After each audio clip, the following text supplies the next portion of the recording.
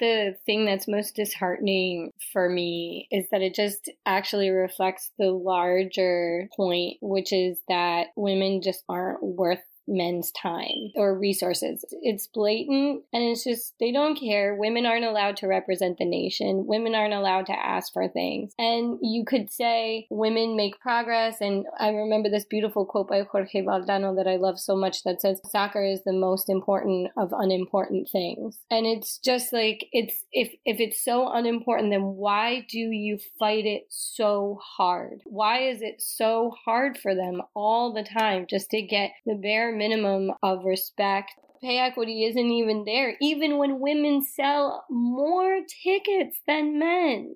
It doesn't matter. So no arguments actually matter because they're just not true. The only one that's true is they don't care about women